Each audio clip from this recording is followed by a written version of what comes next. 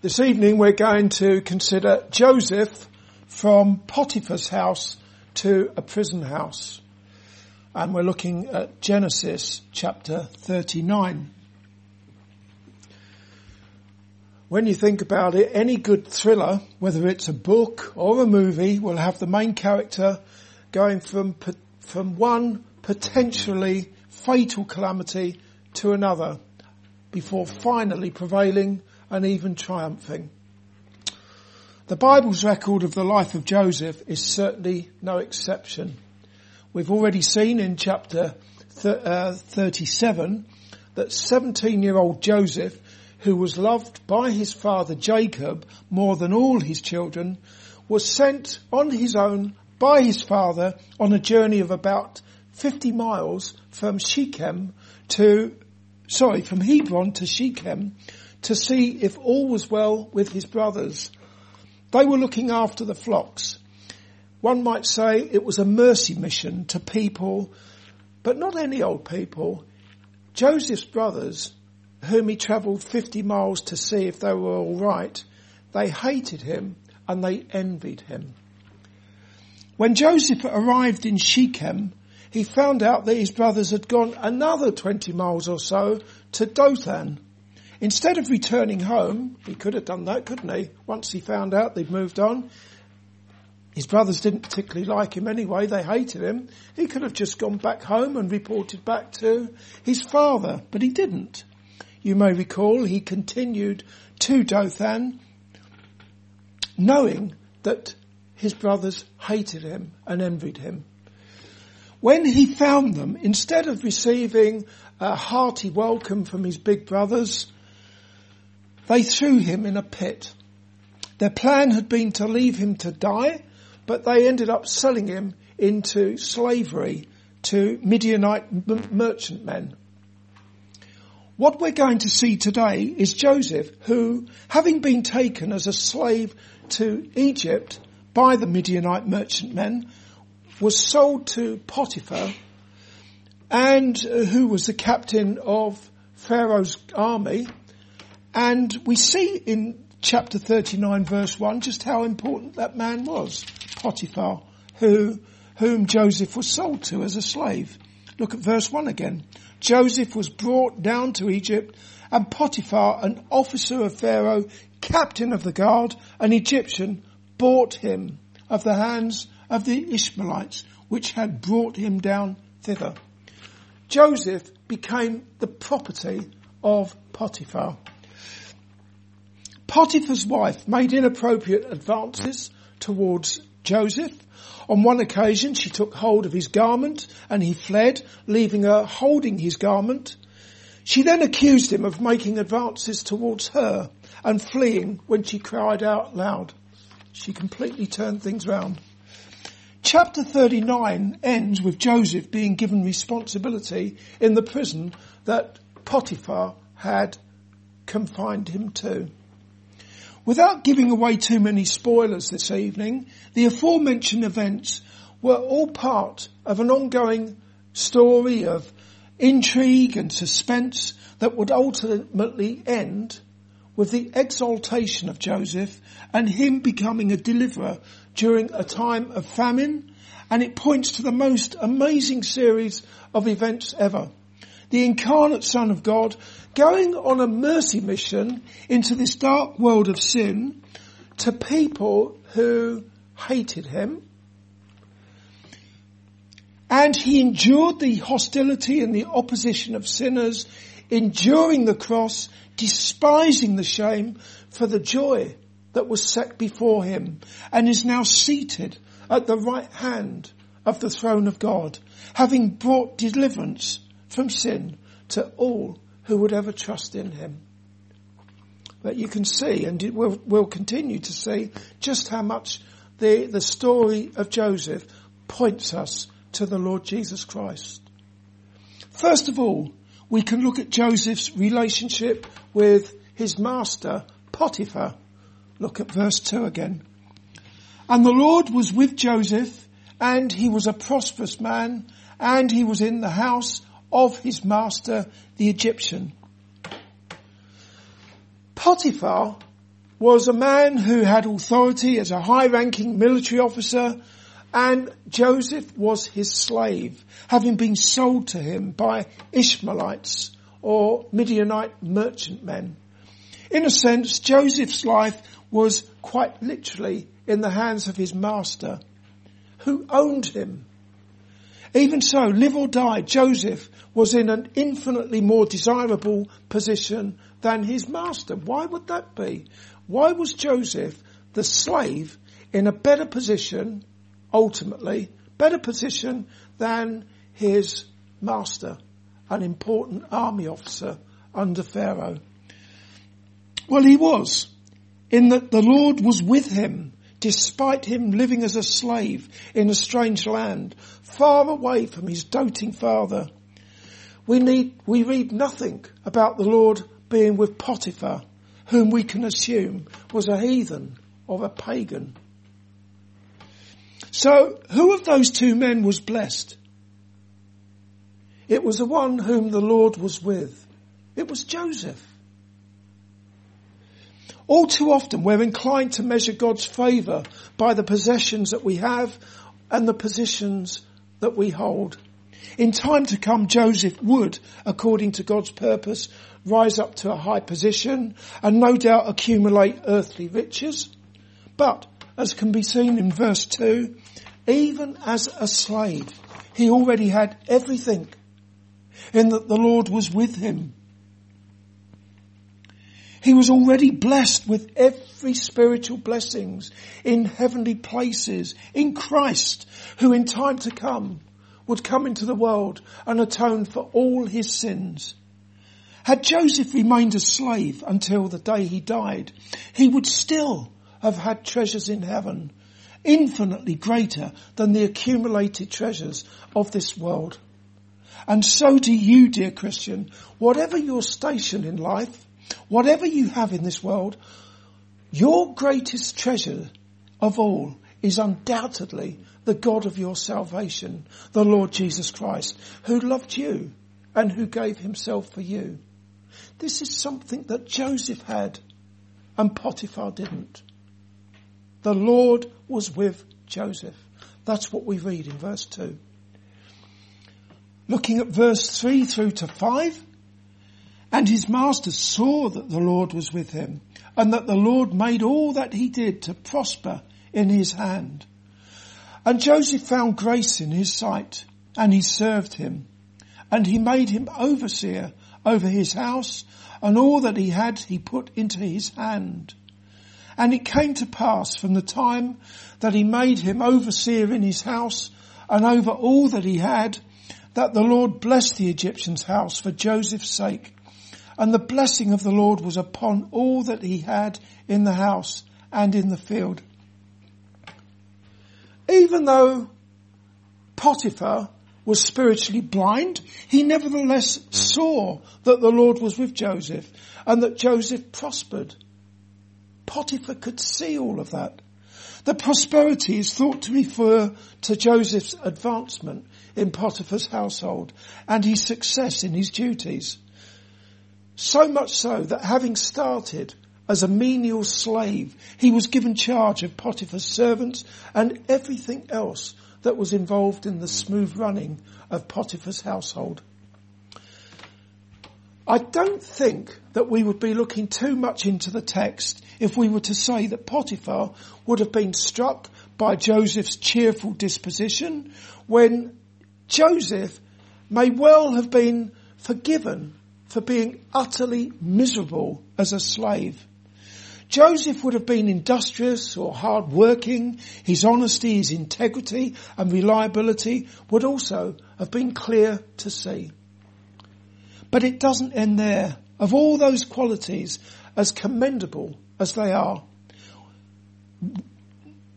they would have been most likely accompanied by a testimony from Joseph of his faith in the Most High God, the maker of heaven and earth. Without that testimony, he would have been seen to be an amazing person, no doubt, but not necessarily anything more than that. As it was, Joseph's pagan master saw that Jehovah and not some imaginary God was with him, causing him to prosper. Applying that to Christians, the Lord Jesus Christ said to his disciples, "Let your light so shine before men that they may see your good works and glorify your Father which is in heaven." John Gill said the following about those words: "The light of the gospel which Jesus had communicated to them, the spiritual knowledge of the mysteries of grace which he had favoured them with, were to be openly declared and made manifest before men. Light was not given merely for their own private use, but for the public good of mankind. And therefore, as they were placed as lights in the world, they were to hold forth in the most open and conspicuous manner the word of light and life, that they may see your good works," meaning their zeal and fervency, their plainness and openness, their sincerity, faithfulness and integrity, their courage and intrepidity, their diligence, industry, indefatigableness, or tireless determination in preaching the gospel. Surely this evil world ought to be able to see that the Lord is with not just those whom Jesus has appointed to be preachers of the gospel, but also that this evil world ought to be able to see that the Lord is with the least of Christians, as it sees the works of their born again lives and, big and here, and it hears the words that proceed from their mouths concerning God's mercy and his grace towards repentant sinners. Coming back to Joseph, it served God's purpose for him to find grace in Potiphar's sight and to prosper. However, as we shall see in later chapters, Joseph's life continued to be a roller coaster ride of ups and downs, coming to an end with him reaching the dizzy heights of being even higher than Potiphar in importance in Egypt, second only to Pharaoh. However, anyone who knows anything about the Bible and about church history will know that that most certainly does not apply to all who belong to Jesus. It didn't apply to the Apostle James, who in Acts chapter 12 was killed with the sword by King Herod. And it didn't apply to Stephen, who in Acts chapter 7 was stoned to death. We don't always end our lives on a high like Joseph. That's what I'm saying there. What really matters for all of you is that you show repentance towards God and that you're trusting in the Lord Jesus Christ as your Saviour from sin.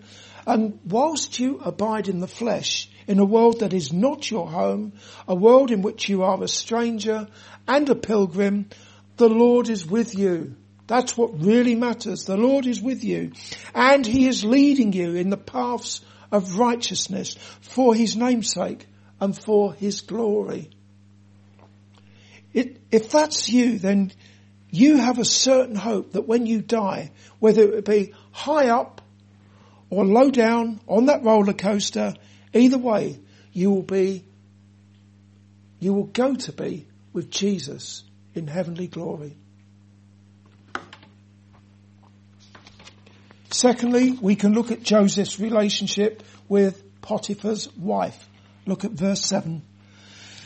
"And it came to pass after these things that his master's wife cast her eyes upon Joseph, and she said, 'Lie with me.' When Eve was tempted by the serpent, instead of resisting in some way, she was deceived. She was deceived by the serpent. And then when she saw the forbidden fruit, she was tempted again. She lusted after that fruit, and sure enough, she ate it. Likewise, when King David was on the roof of his palace, he saw a beautiful woman named Bathsheba washing herself, at which point he would have done well to look the other way, but he didn't. He took her, he lay with her, and she conceived. What followed was that David arranged for Bathsheba's husband Uriah to be killed in battle But that wasn't the end of the matter, was it? Far from it. David was beset with various tragedies. For example, the Lord struck the child that Uriah's wife bore unto David. It was very sick, and despite David's prayers and his fasting, the child died. When David cried out to God concerning his adultery and his murder of Bathsheba's husband, he said, "Against thee, thee only have I sinned, and done this evil in thy sight." This is what David cried out to God. Against thee, thee only have I sinned, and done this evil in thy sight. As for Joseph, he didn't have to pray, "Against thee, thee only have I sinned, and done this evil in thy sight." At least not with regards to committing adultery with his master's wife. May have been other occasions when he did have to pray such words, but certainly not in the case of Potiphar's wife. Temptation came Joseph's way repeatedly as day by day she sought to seduce him, saying, "Lie with me." I don't imagine that Joseph would have been able to complain to his master Potiphar about the advances of his lustful wife. However, Joseph did speak to Potiphar's wife. Look what he said in verse 9. "There is none greater in this house than I, neither have he kept back anything from me but thee, because thou art his wife. How then can I do this great wickedness and sin against God?" Therefore Joseph told her that Potiphar had entrusted him with everything in his house, apart from his wife. How could he betray that trust?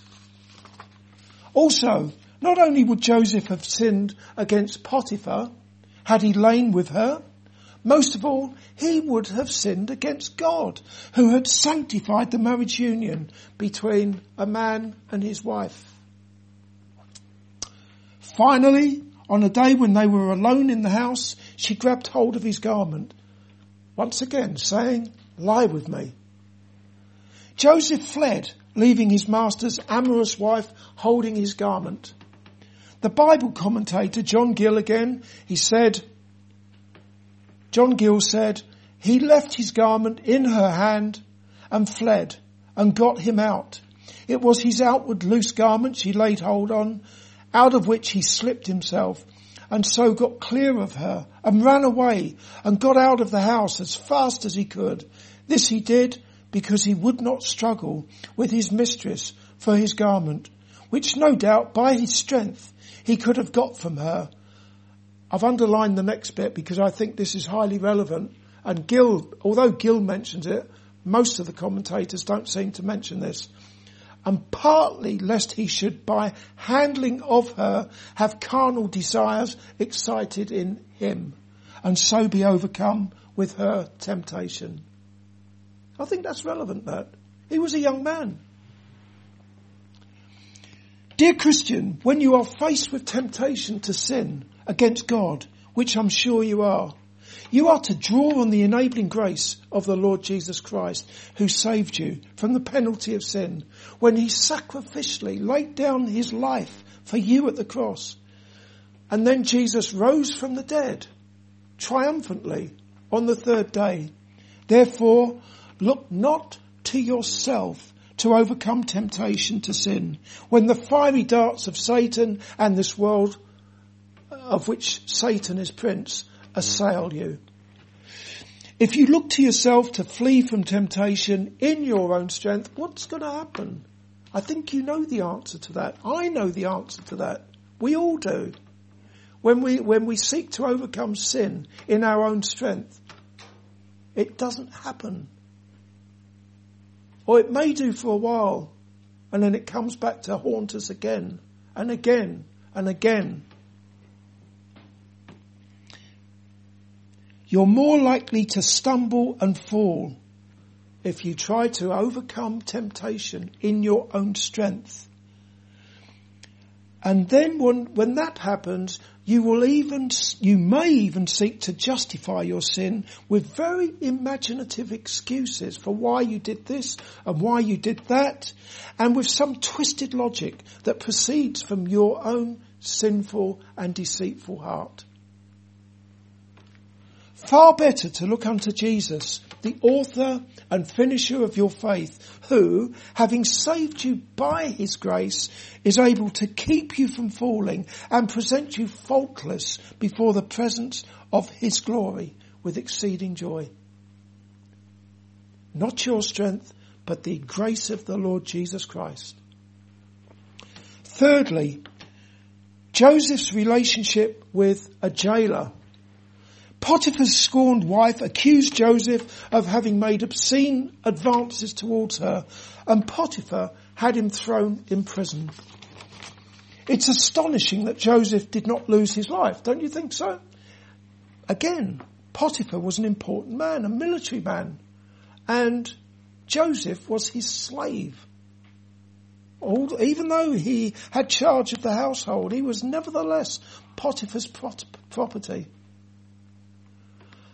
And Potiphar's wife made those allegations, false allegations against Joseph. When I read that, I think Joseph could have so easily lost his life. It's been suggested that Potiphar spared his life because he didn't really believe his wife's story. It doesn't really say that, does it? Maybe there's some truth in that. It doesn't say it. However, we are specifically told in verse 19 that when Potiphar heard the words of his wife, his wrath was kindled. Verse 19 there. That sounds to me like he did believe her lies. Therefore, it makes more sense to assume that if ever Potiphar had thought to slay Joseph, the Lord who was with Joseph and who had plans for him worked in Potiphar's heart and overruled. In other words, it simply was not going to happen that Joseph would ever be put to death. Let's have a look at verses 21 through to 23. But the Lord was with Joseph and showed him mercy and gave him favour in the sight of the keeper of the prison. And the keeper of the prison committed to Joseph's hand all the prisoners that were in the prison, and whatsoever they did there, he was the doer of it. The keeper of the prison looked not to anything that was under his hand, because the Lord was with him. And that which he did, the Lord made it to prosper. According to verse 21, the Lord gave Joseph favour with the jailer. But note, the favour was not given because of anything meritorious that Joseph had done. It wasn't because Joseph did the right thing in running away from the amorous advances of Potiphar's wife or anything like that. It was because the Lord showed mercy on him. That's what we're told there. The Lord showed mercy on him. In other words, the Lord gave Joseph favour with the jailer out of loving kindness. And that goes to show that we need not expect anything good from God as if we somehow deserve it. We deserve nothing good from the Lord. Joseph deserved nothing good from the Lord. We deserve nothing good from the Lord. God is no man's debtor, and everything good that we receive from him is purely by grace. And the greatest gift of all to undeserving sinners is his beloved Son, the Lord Jesus Christ. The jailer may well have been much more likely to treat Joseph harshly and cruelly had the Lord not been with Joseph, and had the Lord not given him favour with the jailer. As it was, the jailer acted with kindness and gentleness towards Joseph, and even gave him responsibilities towards the other prisoners. As we come to a close, we've seen how much the Lord was with Joseph, so much so that it was evident even to his pagan master, Potiphar. Also, we saw that Joseph, with a reverential fear of the Lord who was with him, and with the Lord's enabling grace fled when he was tempted to sin.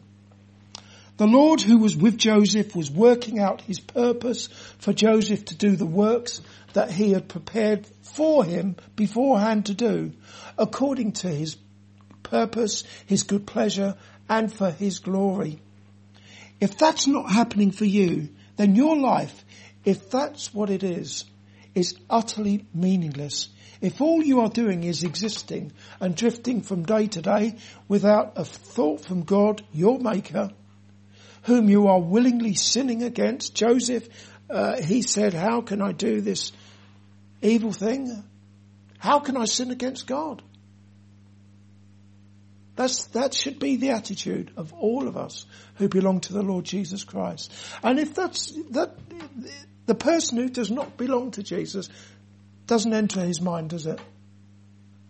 Didn't enter my mind before I showed repentance towards God by his grace and received Jesus as my Saviour by his grace. But it's not a life, is it? It's just drifting and existing from day to day. A life in which the Lord is with you starts with you showing repentance for your sin, trusting in Jesus as your Saviour from sin, and from then on you can be certain that the Lord is with you. As someone who is trusting in him as your Saviour, he is with you, keeping you from falling, and he will never leave you, and he will never forsake you. Amen.